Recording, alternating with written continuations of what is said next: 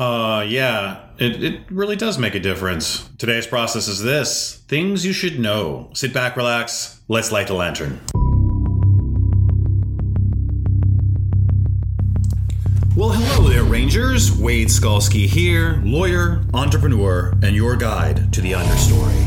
There are monsters and bandits here, but if you are stuck in your 9-to-5 and you want to start or grow a business, this is the place for you. Remember, admission to the understory is free, but understanding always has a price. Let's light a lantern.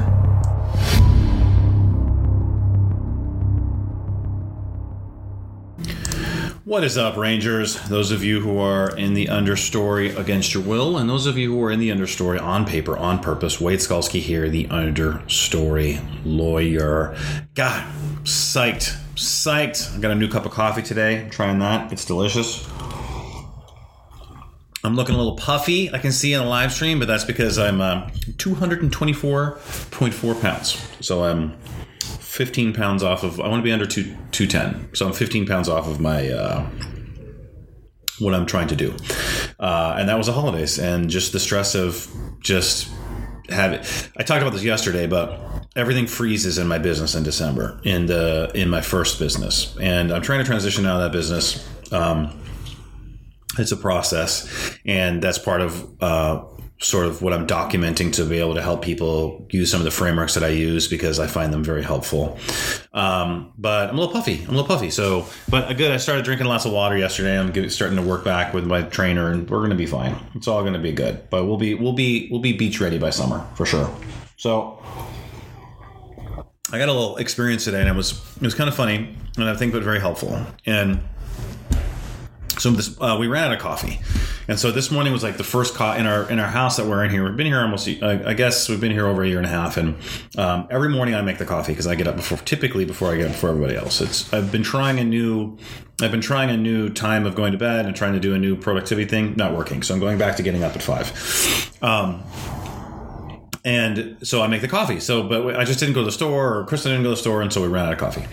So this morning I'm like, all right, so I was going to be a sweet husband, and I went and got Kristen a coffee, and I bought a pound of coffee. I didn't even look, so I go to Starbucks, and I go into the Starbucks, and I didn't even look at the prices, they're all whole bean coffee. So I was like, oh, all right. So I was like, I had no clue, but they're big bags, right? It's pretty big, I guess. And so, I pick one, and it's delicious, by the way. And I go up. There's a guy in front of me, and very nice elderly gentleman. And he was like, "Oh, you were here before me." And I was like, "No, go ahead." And I'm just kind of sitting there, and he's kind of going through his economic transaction, and I'm just kind of sitting there. I'm just thinking to myself, and so we talked a little bit, and then I go up there and I give her the coffee beans, and I say, "Hey, can you grind these just for a drip coffee?" She's like, "Yeah." And then the elderly gentleman looks at me. He's like, you should really buy your own grinder. It makes the coffee so much better. And so I'm suddenly on the defensive. I'm on the defensive about how I make my coffee, that I don't grind my own beans. And first of all, the reason I don't grind my own beans is because I have a 2-year-old and a 4-year-old. And so that means that over the last 4 years, I've had from a 0 to a 4-year-old, and sleep is critical. And I'm not going to be I get up in the morning, I'm not grinding some coffee beans where it goes, it makes a giant noise and wakes everybody up in the morning. I'm not doing that. So I have a reason why I don't grind my own coffee beans. I used to have a grinder, and it is delicious. And more than that in a bit. But I had a choice at that moment. I was like, and I actually lied, which I just realized I did. I shouldn't do that. Well, that's not true. I didn't. I kind of lied. I said, yeah, I used to have a grinder. I used to do that, which I did. And I used to have a grinder, which I did, but it broke, and I just haven't got a new one yet. And I guess that's technically true, but the reason why it broke is because I think we gave it away, and it's probably, or threw it away or whatever. And he's like, well, you should really get one, even a cheap one. I was like, I understand. Yes, thank you. Thank you, kind sir, for letting me feel bad about how I make my coffee. But it's fine. It's fine. He should listen to my podcast, Why Your Coffee Tastes Like Butt. But he won't, because he's not really my avatar. But anyway, so he goes, and we're sitting there, we're talking some more, and then he leaves, and one of the baristas that gave me my coffee and my coffee beans, one of the baristas goes, "Does that really make a difference?" I was like, "What?" She's like, "Does it really taste better if you grind your own beans?" And I had an opportunity there where I was like, well, that's an interesting question coming from a Starbucks barista. Aren't you supposed to know the answer to that question? And her co-barista kind of looked at her like, it's like, who did you sleep with to get this job? Right? That kind of look. And so, because I was like, and so I was polite again. And I was like, yes, I had to defend coffee, another process of coffee again. And I had to say, yes, actually, the oils in the coffee are fresh right when you grind them. And that's when it tastes the best.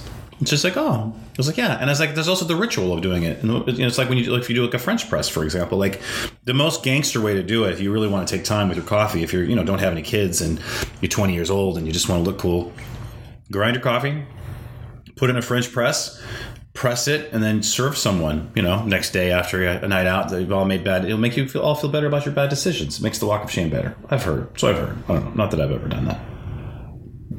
I don't think they had coffee presses when I was 20. Getting into dangerous territory here.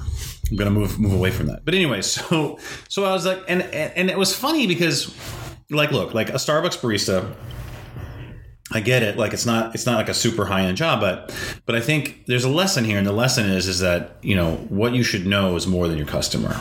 And there are some customers who are true believers. Like I'm sure that there are coffee people out there that know more than coffee baristas. Just like, for example, a good example is beer, right? Like I know more about beer than most bartenders because I used to brew my own beer. I used to really be into it because I used to drink too much beer, and I got into beer, and I was just like, it was my focus, right? And so yes, I knew more than most bartenders, right? There are true believers like that, but for something so basic, it's like not knowing what an IPA is and being a bartender. It's if you're the barista, don't they just run you through some kind of training at Starbucks about how to make coffee? Like, I don't know. What do they just throw an apron on you and I guess you just press the button now, right? You don't have to do anything. The machine just does everything for yourself. But look, and I've fallen victim to this myself too, is because I, as a person who is more of an entrepreneur and a visionary, in terms of an openness and creative and all that, as a lawyer in my business, there are details that are important. So I've had to make sure that I create systems that those details don't fall through the cracks. Like here, I'll give you an example. So you need to know your calendar as a lawyer, especially as a trial attorney, because if you drop a court appearance, court just issues a warrant, and then your guy's just driving down the street, gets pulled over for speeding, gets taken into custody. Now I've never knock on wood, I've never had that happen. But my calendar is always, right now at this point in my legal career, is perfect. Like this calendar, I'm going to show you the back of it though, because I don't want to show you confidential legal information. This calendar here, perfect. Literally, I am 100%. I'm so confident in my calendar that if a client calls me and says, hey, court's on this day, I'm like, no, it's not. And they're like, I'll bet you my life. I was like, I understand, but you're wrong. I'm right. Because my process is so good with my calendar now, because there are just some things that you need to know. And if you're in my business as a lawyer, you need to know your calendar 1,000,000%. So look, if you're going to escape your 9 to 5, you haven't really figured out what those things are yet. Because there doesn't have to be a lot of them. But the fastest way for you to lose credibility with your business, with a client, is for you not to know things that you should know. Just the fastest way. And so when you're sitting there in your 9 to 5 right now and you're saying to yourself, all right, I'm going to start a business, your business is not going to magically fix everything. And there are things in that business that you must become elite at. And I don't know what those are for you, but you have to figure out what those are. You have to figure out what those are. And you have to figure them out relatively quickly, because you're going to be building your relationships, you're going to be building your platform, and if you're going to burn opportunities just by simply not knowing things that you should know, and it just takes time.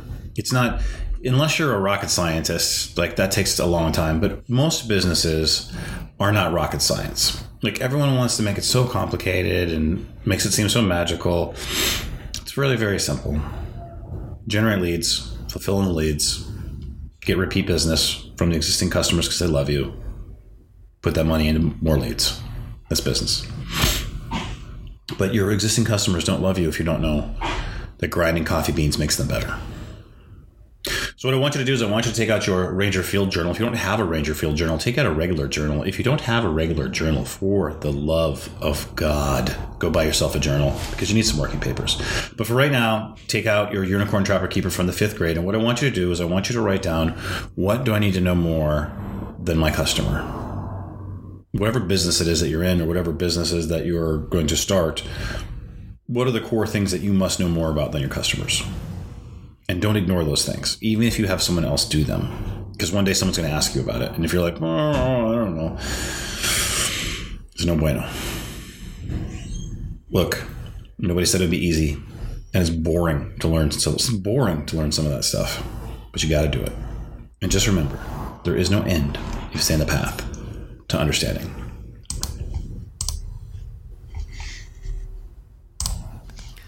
If you are listening to this podcast and you are an online entrepreneur, I know exactly what it feels like to be you because I am one.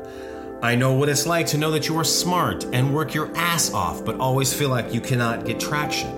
I know what it feels like to have your spouse support you outwardly, but on the inside they're saying to themselves, is this going to work? And I know that you want to create something in business, but you always end up chasing the same dollar over and over. Or maybe you want to create something in the arts, but you feel like you shouldn't play there. So you wander in the forest, stuck in the understory. I spent over 40 years there fighting the same monsters and bandits over and over. And when I discovered that if you learn what the understory is and you start to go there on purpose, you can find a clearing where you have clarity and power in your commerce, connections, and creations. You handle the forest like a badass ranger with the proper mindsets and skill sets that you need. Not ones chosen for you by some guru or your parents, but chosen by you on paper, on purpose. We can walk the understory together, but I cannot find you unless you raise your hand and say, I'm over here. Subscribe to my email list at understorylawyer.simplecast.com. Let's find your clearing together, a place free of entanglements, a place with a bedrock foundation, and a place where you set the boundaries, not anyone else.